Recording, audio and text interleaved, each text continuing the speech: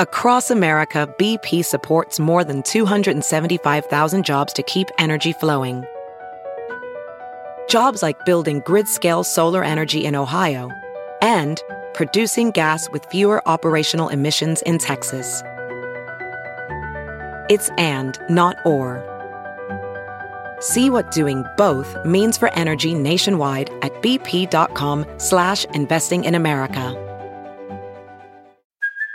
Hey, it's Kaylee Cuoco for Priceline. Ready to go to your happy place for a happy price? Well, why didn't you say so? Just download the Priceline app right now and save up to 60% on hotels. So whether it's Cousin Kevin's Kazoo Concert in Kansas City, go Kevin, or Becky's Bachelorette Bash in Bermuda, you never have to miss a trip ever again. So download the Priceline app today. Your savings are waiting.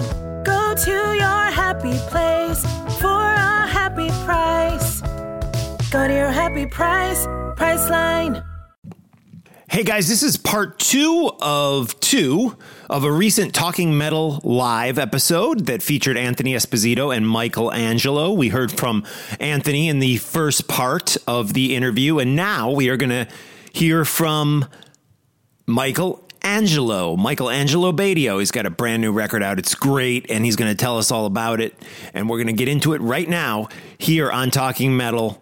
And for the video portion of this, you'll get to see a little Michael Angelo Batio house tour, if you will, checking out his guitars. Of course, it probably won't play out quite as well in the audio podcast version of this, but it was cool. So if you're listening to this, I suggest you head over to the YouTube page and check out the video for it. And also subscribe while you're there to our YouTube page, youtube.com/Talking Metal. All right, here we go. A little Michael Angelo Batio. This interview, again, comes from a recent edition of Talking Metal Live. Mark Strigl, John Astronomy, the Talking Metal Podcast, coming to you from the Silver Spacecraft. I'm Bud Friendly. Here's your hosts, Mark and John.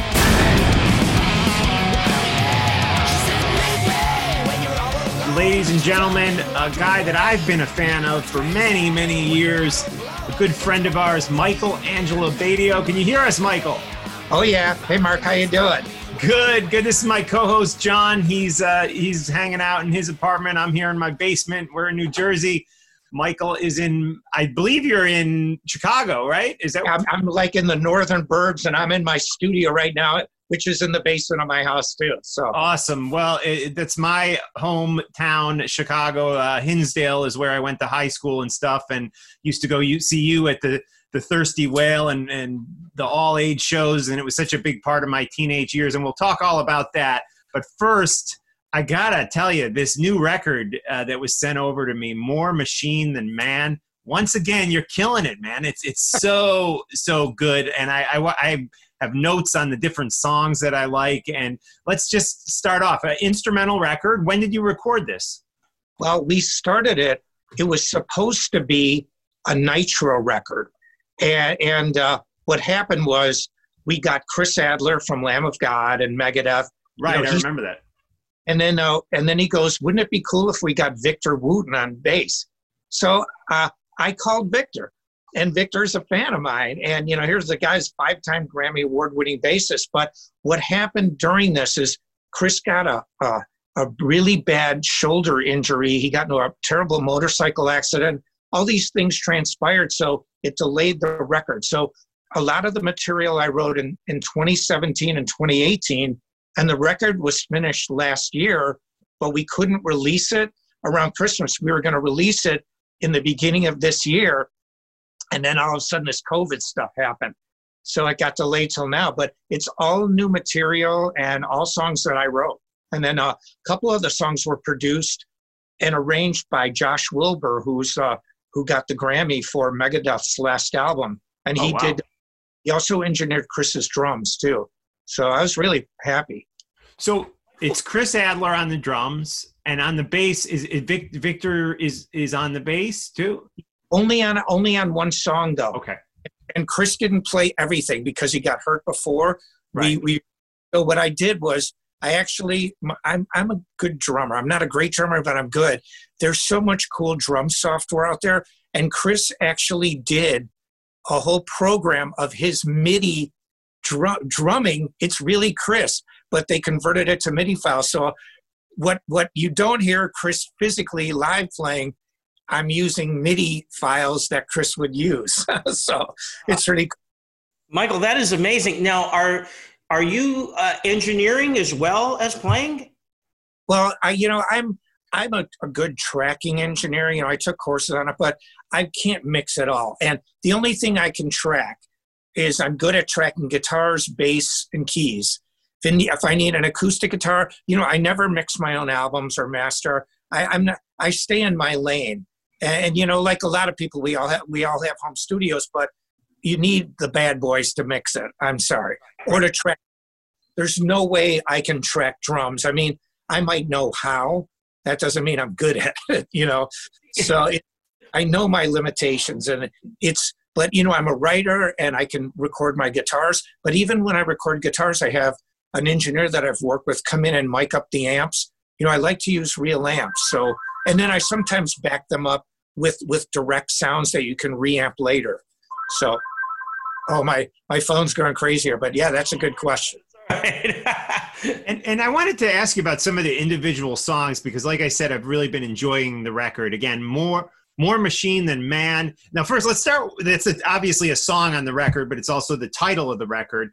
And it's funny because, I've seen reviews of you when they're like, well, he plays so fast, it's like a machine. But then on the flip side of that, for me personally, I love your speed and I'm blown away by it. But you have this crazy ability that a lot of guys don't have to mix the emotion with it, which a machine wouldn't have. So, you know what I mean? Yeah, it's funny because even in the Holland days, I played fast. And we had Tom Worman producing our record. He did Poison and Motley Crue, and he liked the way I played fast. He goes, it made sense to me. That's what he told me. Right. The first two songs on Little Monsters are two of my fastest solos because he liked the way I added speed and quickness to the melody. So, coming from Chicago and listening to Holland, that's how I was brought up listening to music.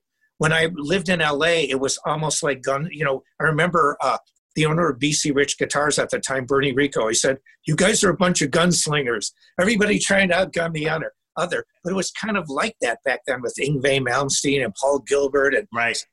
Everybody's just taking it to the nth degree. So I was right. Yeah, and absolutely. I just want to go through some of my favorite tunes on the records. On the record, again, More Machine Than Man by Michelangelo Badio. And let me start with an interesting one, because obviously I'm this crazy heavy metal guy, but Dreamin' of 1986, a beautiful, softer song that is kind of in the middle there, and it was this nice little bridge in between a lot of real heavy music. Great. What is that about? Is there some symbolism behind that title and music? Yeah, well, after I was in the band Holland, we were all based in LA, even though we were all from Chicago. And when I left Holland, I moved back to California, and I used to live in Woodland Hills, and it's not too far from Topanga Canyon.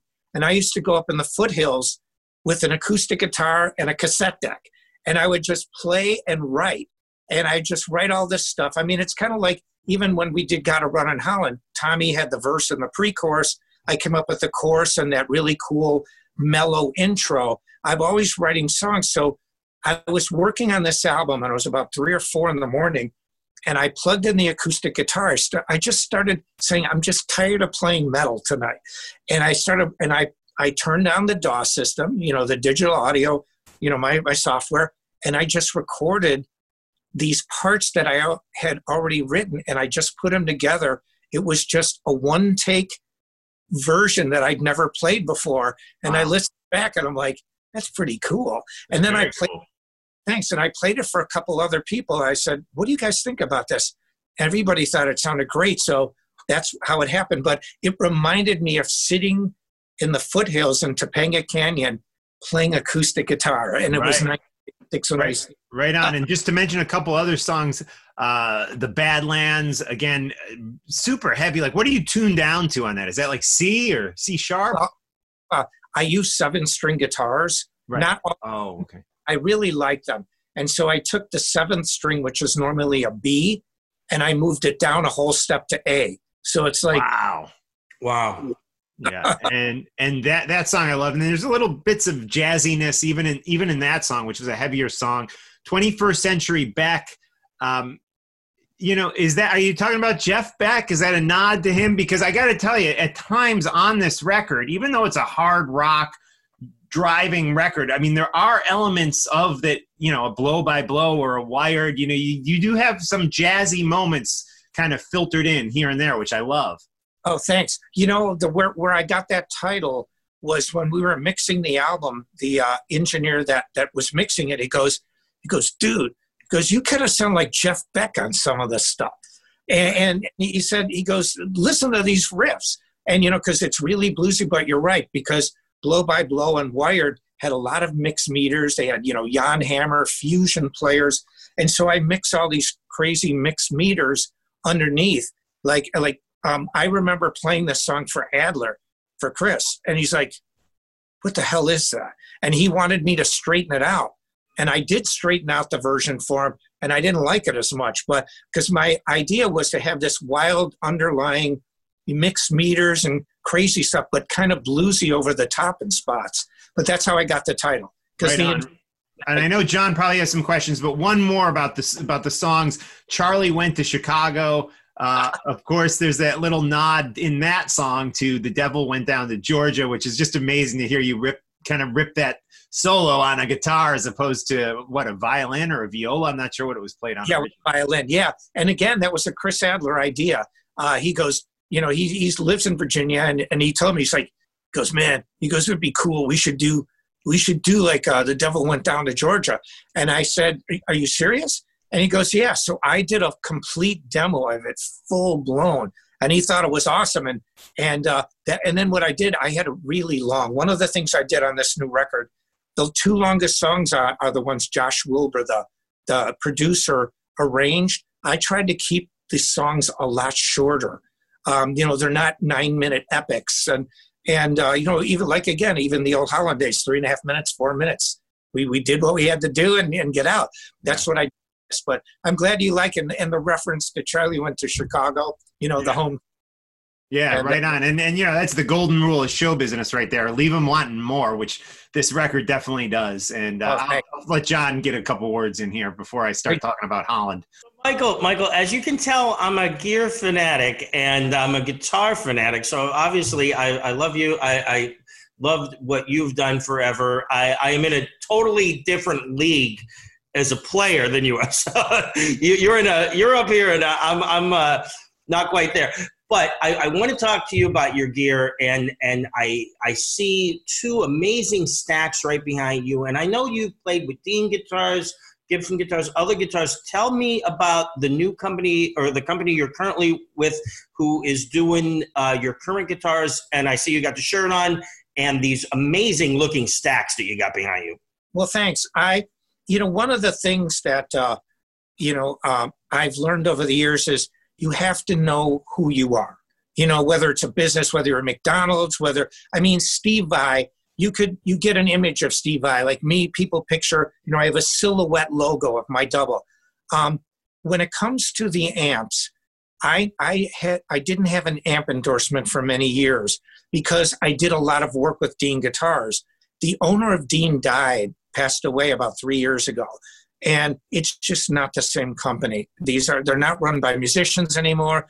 They're losing endorsees. Or, we just the other day, we had ex-Dean employees contacting us for jobs. It's not the same. I couldn't wear the Dean. It's like being in a gang and it's over. You can't wear the colors anymore. But the amps behind me, it's from a company called Sawtooth, which the name is not that well known. But they're a part of 3 companies. They have Chromacast, which is it's like accessory company. Some of the top 10 most bought products in musical instruments are from Chromacast. Right. They are a really big conglomerate. They have a music store, a brick and mortar store. So there's 3 companies in one. They are just doing booming business. And they have 3 people that are their main endorsees. Me on guitar, Rudy Sarzo on bass, and Vinny Appice on drums. And Wow. I mean, these are serious pros that there's 4 main owners. I just love work. They're like brothers, you know. It's like when you get in a room and you love the way they think in business. But the stacks behind me are 2 amps, and I found that from using all this digital equipment over the years, and for a short while of time, I used a company out of Italy that made amp processing, and I started thinking to myself, well, what guitarists do I know and like? Well, I like Mark Tremonti. Does he use processed stuff? No, he uses amps. What about Joe Bonamassa? Well, he uses real amps. So I thought to myself, now that I'm not working with Dean in anywhere near that capacity, it's been over for a while. I'm basically touring now when I play live. So I just love they're all tube heads. I have my own signature amp coming out, but with this COVID thing, it got delayed. But we're going to have a vintage 30 in there and, just nice beefy tubes. And that's what I like. They look great. Now, let me ask you about the 2 cabinets, because I see one's a little taller. Like, what do some have vintage 30s in it? Is the middle one a 410, or what are those? But no, these actually, I'm about a little over 6 feet tall. If I stood next to them, they're like 3/4 size stacks.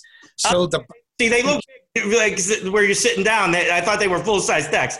Yeah, it's kind of an illusion. We were actually filming some stuff today. That's why when Mark contacted, it worked out perfect. I'm kind of on the set a little bit. But there's 2 vertical 12s on the bottom and a 112 on the top. There's only 3 12s total. Cool. That's great. Now, you like vintage 30s? Is that what the Celestians?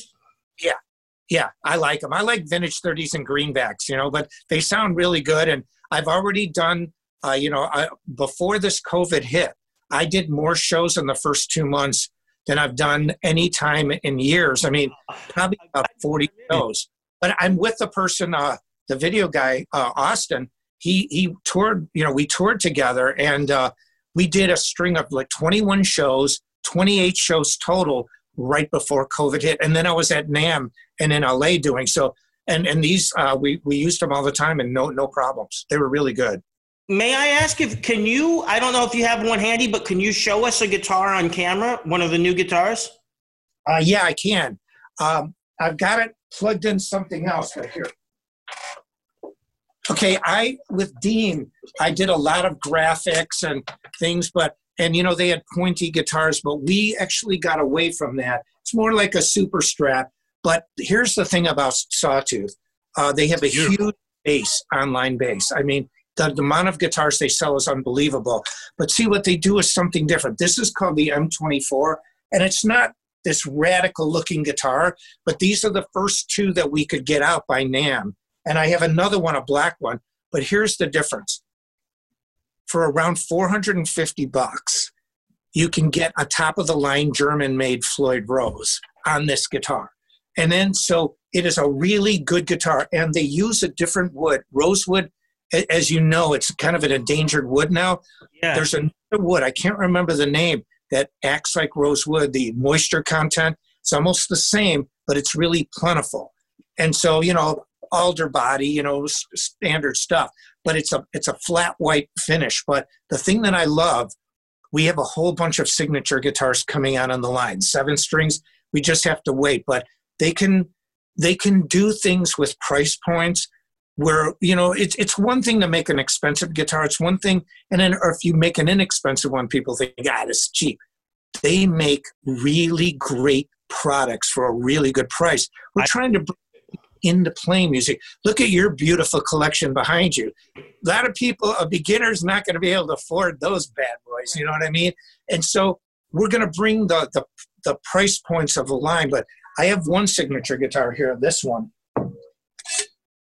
It's got a maple neck. It's body, $200+ price range.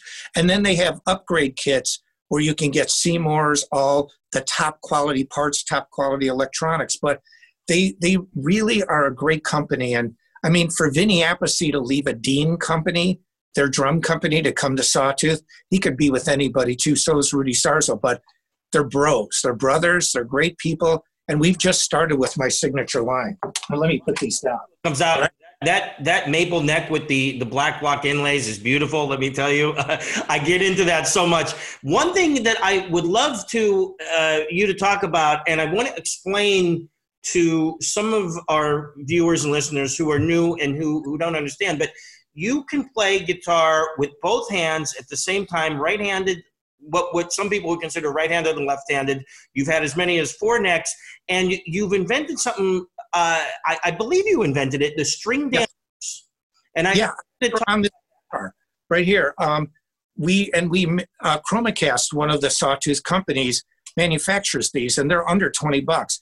What I needed was, when I'm playing 2 guitars at the same time, there's no extra hand to stop the strings, and people can make jokes. Well, you can use other body parts, but it's like, what can you do? So I did some research, and there was a American guitarist, but of Dutch descent, named George Van Eps. In the 1950s, they came up with a very crude style damper, he called it, and it was to do it's to block noise, so you sounded cleaner. So I re-engineered it. I got a patent on it, and that's what I put on the guitars. But people like Jennifer Batten use them. There's a lot of young up-and-coming musicians that use these because it's great for tapping, and that's what we do. And they work great for the double, because once I clamp this down, like if you can hear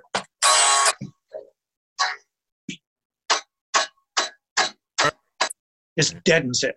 And so then I play 2 guitars, and this is the proverbial third hand. So it enables me to hammer and pull off till I feel like stopping. But and then I can just touch the guitar. It really, because only what I touch plays, unless I really make a bad mistake, which hopefully that doesn't happen. But this blocks out all the extraneous strings. I'm definitely going to order those, and I'm going to practice with it. I think it's so cool, and it's one of the things I couldn't wait to talk to you about. Thanks. Yeah, you don't have to drill into your guitar, nothing. It doesn't. Amazing. So you don't even have to put a screw in there. You can add that to the guitar under the strings on the headstock, and there's no drilling involved. No, because I was really adamant about that, because my original versions did, and I'm like, well, why would somebody want to ruin their guitar by drilling 2 holes, right in the headstock? So they're thumb screws. It just slides under, a part slides underneath like that, almost like the metal sign. Just goes, and you just put the thumb screws in it, done. And there's a pad there, so it will leave your guitar untouched. So it's awesome. That is really awesome, Michael. Thank you. Thanks. So Michael, I've every time I interview you, which has been a bunch of times at this point, I always have to revisit my youth through you. Holland, a band that I just loved. And I mean, we would go as a kid. I mean, I was 14, 15. I would go see the all-age shows at the Thirsty Whale. I was at maybe not every one of them, but almost every one of them that you guys did. And those were such big moments for me, because you guys were rock stars in Chicago. I mean, that Holland record, which I believe was signed to, you guys were signed to Atlantic, is that correct?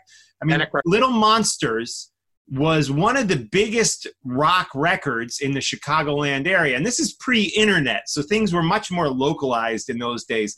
But I remember talking with some of the local record stores, and they were like, yeah, man, I mean, the Little Monsters was selling it as much as, what was it, Done With Mirrors by Aerosmith. You guys were really a big, big deal to the local crowd in Chicago, sold out the clubs consistently. And do you ever hear from Tommy Holland or Brad or Joey? What happened to those guys? Well, we did a reunion a few years ago, because Brad, the drummer, he was actually the youngest member of the band. He unfortunately had throat cancer, but he survived. He's doing good. But we did a benefit to raise money. But I still, we're all brothers. We don't talk every day, but it's kind of like a family member that you don't see all the time, but you're still family. And Tommy's doesn't have a huge online presence, but his wife, Tammy, they'll say, yeah, Tommy said hello. And we don't live that far away. He's up in Wisconsin. But, yeah, the thing, Mark, and I think we've touched on this before, most bands that get signed to major labels, I mean, we had Tom Worman, engineer, producing, Dwayne Barron, who did Quiet Riots, Bang Your Head. He was the engineer. I mean, we had rock and roll royalty producing us. But what happened is most bands, they can't live up to the hype. They can't deliver the record. They have great management, great label. They can't. It's kind of like a movie. You can have Robert Downey Jr., but if the movie sucks, it's not going to do good. Here we did the opposite. We had a great album. It was selling like crazy. When you said Aerosmith done with Mares, we actually did stadium shows with them, like did the Alpine Valley. We toured with them during that time. But what we didn't have is the management connection to the record company to put it over the top. They just, I've never had this happen where the band delivered the music. We had the music. We still have the music, but the actual business people in charge of really getting that stuff out, the music out, didn't do their job. It was the exact opposite of usually what happens.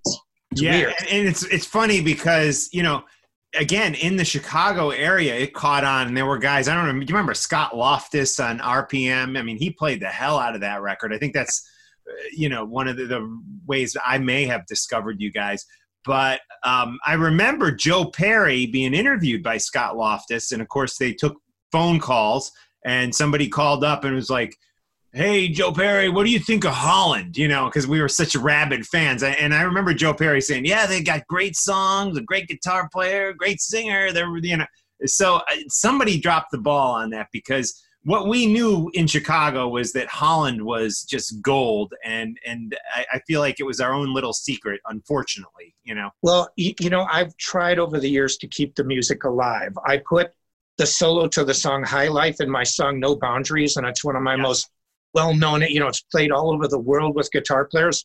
So I'm so proud of that record. And I just remember even today, I hear something about Holland almost every day of my life, because it's one of these albums that the music has stood the test of time, and it's kind of remembered on its own inertia. Because it wasn't, the record company we just didn't have that business side. See, conversely, when I was in the band Nitro, the singer and I hated the sound of our record, but the machine was in place. We hit the charts. We had a lot of tour support. We had MTV play. Headbangers Ball was playing it. Yep. Yeah, it was the opposite. We didn't feel we had the music the way it should have been. We hated it, but the label loved it and pushed the heck out of it. Right. It was like I've had both extremes. And so, but yeah, this Holland thing, it's really close to me, because it's like you said, we were so popular around here. And even on restaurants, like they had that Bratstop, that really famous restaurant in Kenosha. Yeah. They said National Acts that played here, Holland was on the menu, and it's fun. But even now, people ask me, especially a lot of younger people that are into 80s music, I get, dude, that song Gotta Run, or they like Wake Up the Neighborhood, and the big three that I hear all the time: Gotta Run, Basics of the Bullet, and Wake Up the Neighborhood. Those are the three that seem to be the most popular. I got to put High Life in there too, because that was a great one too. I mean, there's the thing with Little Monsters is, and guys, to our listeners out there, I'll play some of the music on the podcast, which I have in the past, but it is a perfect record through and through. The songwriting is just fantastic. The musicianship, great. And great stuff. And thank you for giving us so much good music through the years, Michael. And I want John, I'll let John throw over to John for another one, get a few more questions in here. I go back to my music gear. I'm a music student. Mark and I met at Berklee College of Music. So I actually went for drums, despite the fact that I got all these guitars. And believe it or not, I started out on keyboards. So this is, I just like all gear. But anyway. Yeah, you're very well educated and rounded musician. That's great. Thank you. I appreciate it. Now, one of the things I think is a cool story, and I'm going to tie Mark into this too. You did an instructional video called Star Licks. And Mark, you have that, right? Absolutely. Yeah. And the coolest thing about, the video is a great video, but there's a great story that Dimebag Darrell, the legendary, late, amazing guitarist, was a real big fan of yours. And I wondered if you can, Mark, show the picture again with the the guitar like this. Yeah. I want our viewers and listeners to see that you play with two necks, because some people just don't understand that. Not a double neck, a double guitar, right, Michael? That's right. Yeah. Jimmy Page uses double necks. Right. That's right. Playing like this with your guitar connected in the middle, and you even have one that has four necks.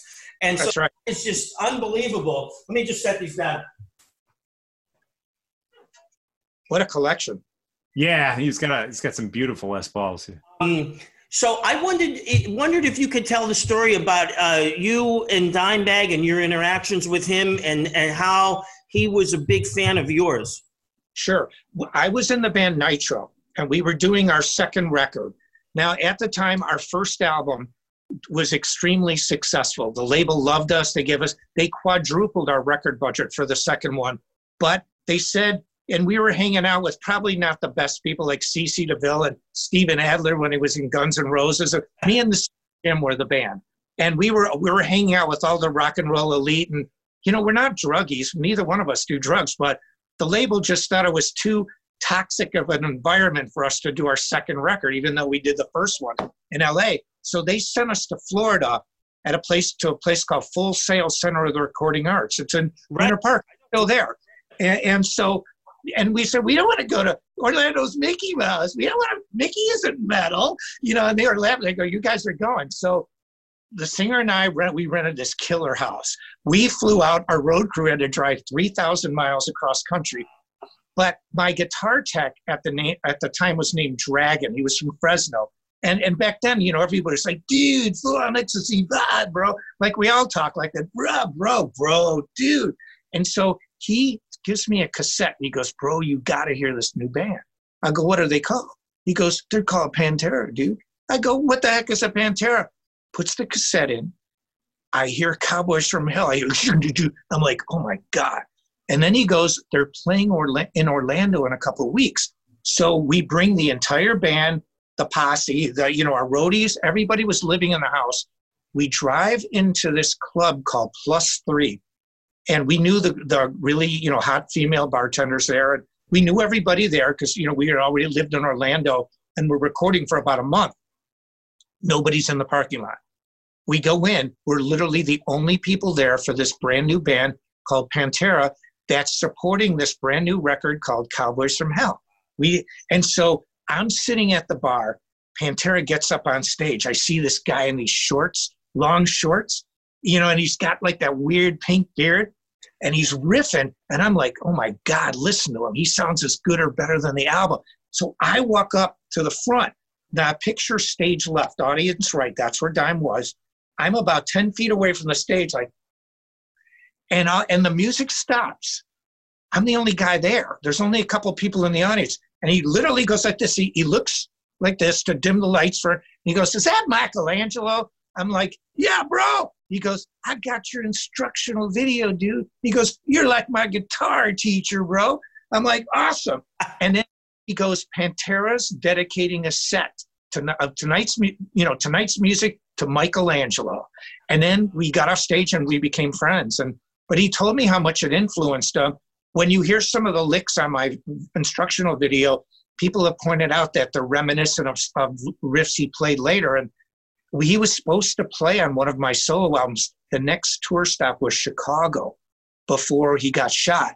And we were ready in the studio for him. It was really sad. But, I won't say it was my best friend, but we were good friends. We knew each other pretty well. And you've paid tribute to him on album with some beautiful, actually playing some of his music, right? Can you talk a little bit about that? Yeah. Not on the new record, but previously. Yeah, I did 2 cover albums. And because, the new record's all my music, but one of them was called Tribute to Dime. And I had a sound-alike singer that sounded like Phil on there, and he did a really credible job. And, I just tried to, I've said this, I can't play Dime better than Dime could play Dime. Just like I can't be a better Randy Rhoads than Randy Rhoads. So I don't try. I try to do my best interpretation of their music to pay tribute. So that's in my mind. Because sometimes people say, well, dude, it doesn't sound like Dime. Well, it's not supposed to. I'm not Dime. I want to play his music to give a tribute to him in my own way. but it's done really well. You know, people like it. I love that. And Michael, you don't have to go run and get this because I know it's way back there, but I see a blue burst, what looks like a dime style Dean in the back there. Is that what that is? Yeah, this is, you know, I have a pretty good sized guitar collection. I could actually walk upstairs and show you guys. Going to see some wild stuff. See it if you could do it. Okay, let's do it. Hang on a second. This is amazing. I have the only Gibson double guitar ever built. I have a Gibson. All that. I showed a picture in the show open that was you with a double guitar, and I saw the Gibson logo on that, which I was going to ask about. I'm walking upstairs, so this is like real time, real life here. I love it. Michelangelo Badio Cribs going on here, yeah. It's like MTV Cribs. Okay, I've got this on the everything. It's getting dark out here. Okay, hang on. I see lots of guitars. Amazing. Yeah. Oh my God. Okay, I don't know if you could. That's incredible. Oh, wow. There's about 90 in here. Right. I see it against the window. Is that it? Yeah. Can you see more lights? Yeah, I see one of them there. It's kind of a charcoal color. Oh yeah. Are you talking about the Dean guitar here? Oh no. That's great, but I'm talking about the double guitar in the back, kind of in front of the window. Okay, yeah. Here. I don't know if you can you see that double? Yeah. That's my last Dean one before Elliot died. This one here, I wish I could turn. This is the only Gibson double guitar ever made. I'm going to put my phone towards the guitar so you can see. Yeah, I love that. Wow. The headstock says Gibson. It was. It looks like two Explorers. I wish I could tilt the camera the other way. But well, no, we can see it. We can see it great. It looks amazing, and I saw the Gibson logo on the headstock in the picture that I posted. Yes, yeah. See, and you know the 4-neck quad guitar that I had in Nitro, that was a Gibson, and it was built by Wayne Charvel, so it's a Charvel Gibson. But I've got really cool guitars. I don't have nearly. You have your collection is completely different than mine. I don't have a Les Paul in it. And, you know, but I've got some old Fenders. It's not that I don't want one. I don't like Gibsons. I love Gibsons. But I have a lot of old Deans and you know, I have prototypes and things that I've gotten, like crazy guitars, like Washburn 29 fret guitars. And 29 frets, that's amazing. That's really amazing. Yeah, but I love them, you know, like you love them. It's great. I love them. And you know what I think is cool? You got, I don't know if that's a Gibson or an Epiphone, but that backwards V, that's really Yeah, you know, it's interesting. There's a store in the Chicago area called the Music Gallery. They've been around since the 70s. They're a diamond dealer, which means they're in a very affluent area, Highland Park, Chicago. It's like Beverly Hills. So, you know, when Michael Jordan lived here and Oprah, all that area, you know, the CEO of United Airlines, I used to teach guitar there. And I taught Tom Morello from Rage Against the Machine when I was going to school.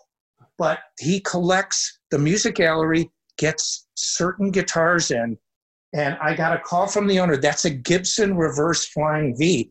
And he called me up. The owner's named Frank Leona. And Frank calls me up. He goes, Mike, Rick Nielsen just bought 2 of these. He goes, you know, he gives me everything for cost. He goes, buy it and put it under your bed.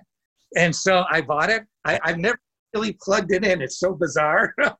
Cool. That's a Gibson. It looks like it's Carina. If it's not Carina, it's a natural. I bet that's going to be worth a lot if it isn't already worth a lot right now. Yeah, it is. You're right. It's Carina. And I even have the price tag on it. And back then it listed for $14.29. It's about 10 or 15 years old. I can't remember. I have to look. I have it dated. But and it's in pristine condition. I mean, you know, that guitar room is unbelievable. Is that a Washburn? It's like A20V back there. That is amazing. Right. You know your guitars. And I even have a Washburn that Nuno gave me. It's called the P3. He called it the Princess because I guess his daughter's name is Princess. You know, his nickname for. But I got that from him too. Yeah. Now, guys, Washburn, correct me if I'm wrong, but so Dean was a Chicago-based company and Washburn was too, correct? Yeah. Washburn was in they're still in Mundelein. They used to be in Buffalo Grove, then they moved to Mundelein. But, I'm not a big company hopper. What happened with Washburn was the owner, Rudy Schlacher, was getting ready to sell the company. He was very wealthy. He was from Austria originally. Do you remember those strings called Nashville Straits? Do you remember that where they were marketing strings without being wound? They were just straight up. They were like 3 feet tall in these little skinny boxes. Right. But it sounds familiar. But Well, this was Rudy, the guy that bought Washburn. He came up with this idea to market strings without putting them in like a circle, just straight up. So these little skinny boxes. And he made millions on it. But he bought Washburn, and he's very wealthy. He's Austrian. He bought this beautiful chalet in Austria, so he was selling the company. So that's when, as luck would have it, I started talking to Elliot, the owner that passed away from Dean, and he's like, "Mike, it's time to come home." And so I ended up, I knew Washburn was being sold. We left on really good terms. He understood. He was selling the company. So I went back to Dean. It was like the perfect like confluence of events. It just all happened. One company was leaving, another company is on the rise. And then, 1 year later, that's when Dime got back. And then, Dean exploded, but it was a really fun time. But, the owner's gone of Dean, so it's not the same company. Just like Washburn, it's not the same without, it's going to change. It's just, it's better or worse, I don't know, but I don't hear much of Washburn anymore, but I still love the guitars. They're cool. I love all of them. And I got a nice Washburn too. You know what? Well, you let Mark ask a question. I'm going to show you one really cool Washburn, and then I'll sure. Stop talking about my guitars. Oh, I love guitar. I'll leave it at this for hours talking about this. For one of my last questions for you, Mike. You've had such an incredible career. When you look back at it, what are like one or two of your career highlights?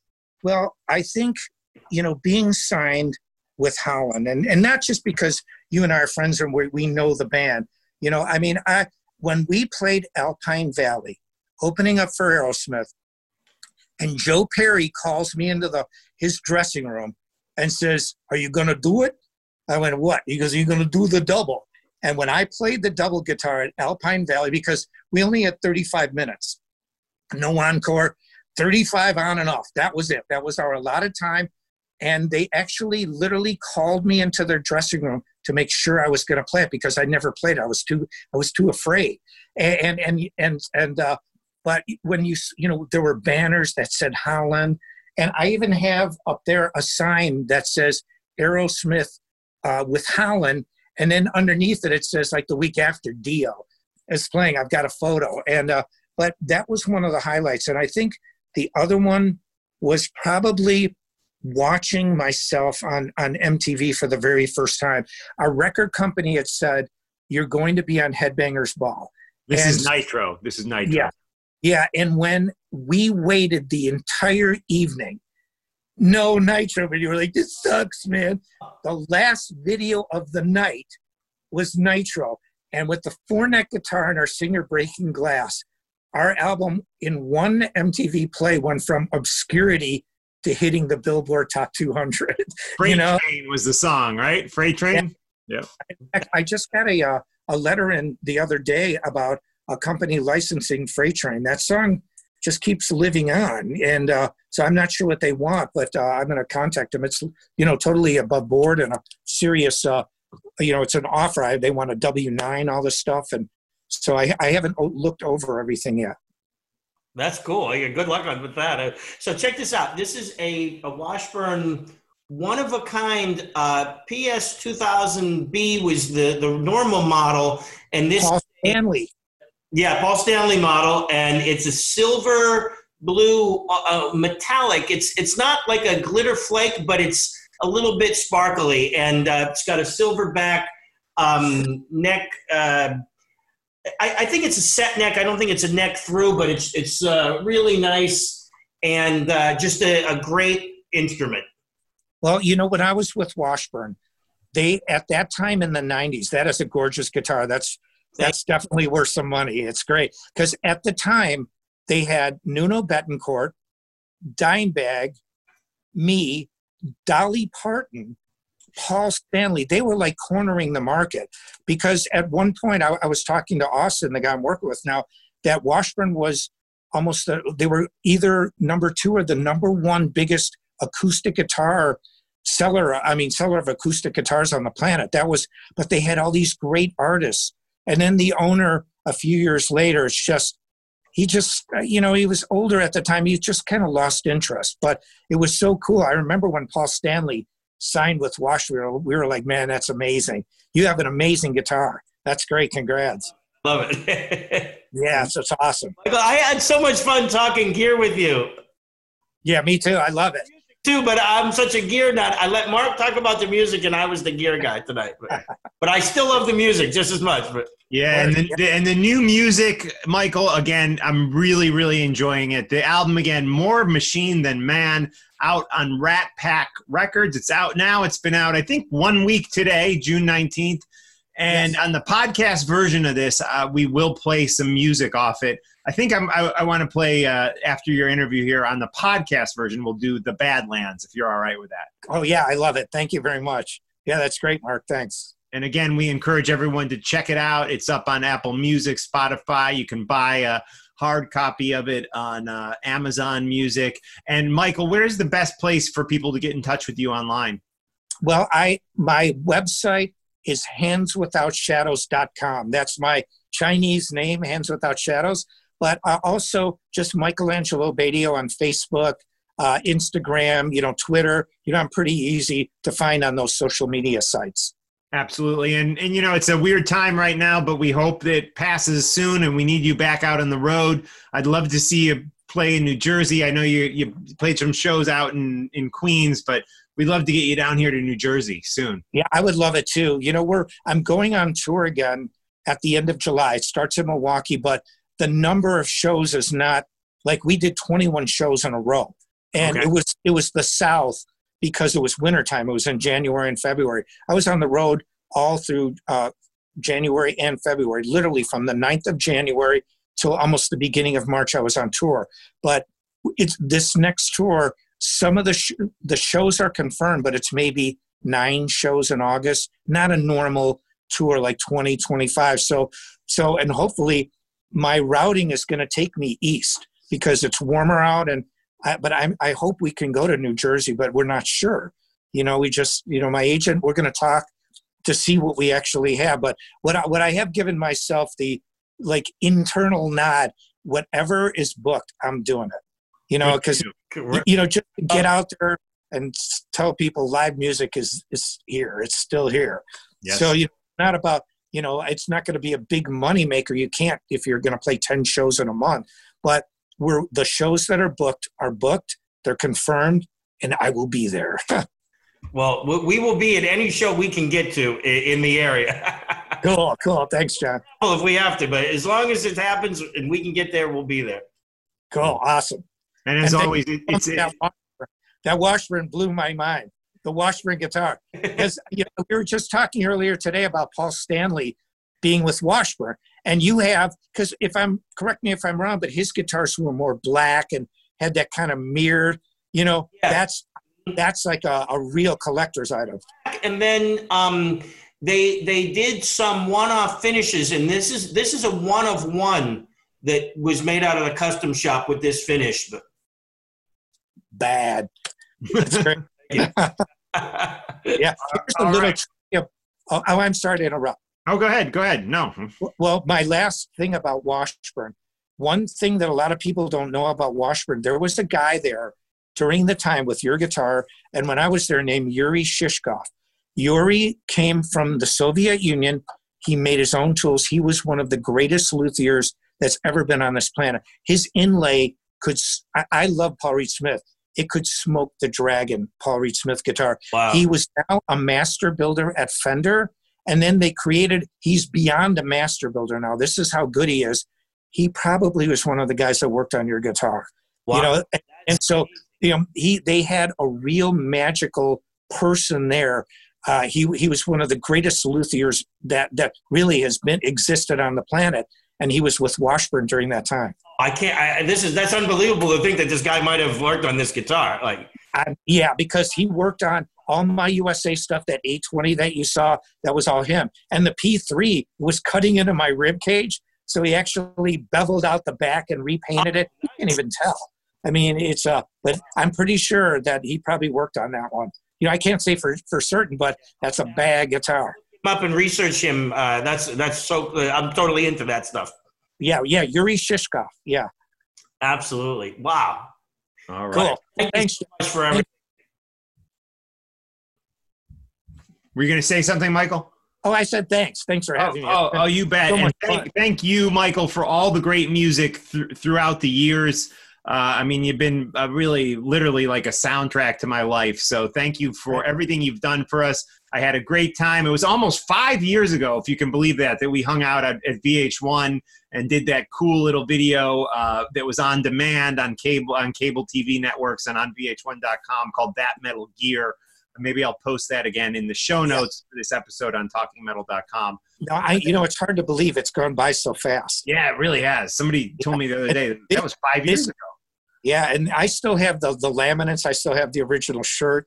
It was a great time for me. And, us hanging out and, I mean, we have a lot in common musically. So, it's great to talk about it. It's awesome. Absolutely. And anytime you need anything, please reach out to John and I. We are here for you.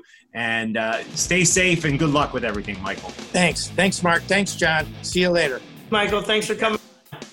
Bye. Take it easy. Bye-bye.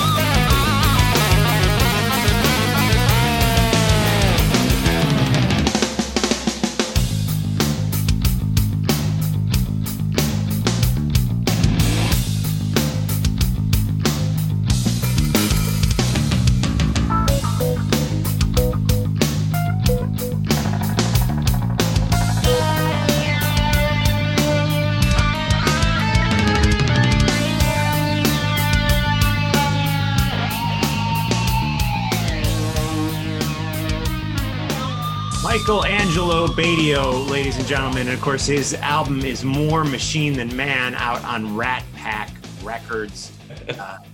Always love that guy. He's a fun interview, isn't he, John? He's fun to talk to.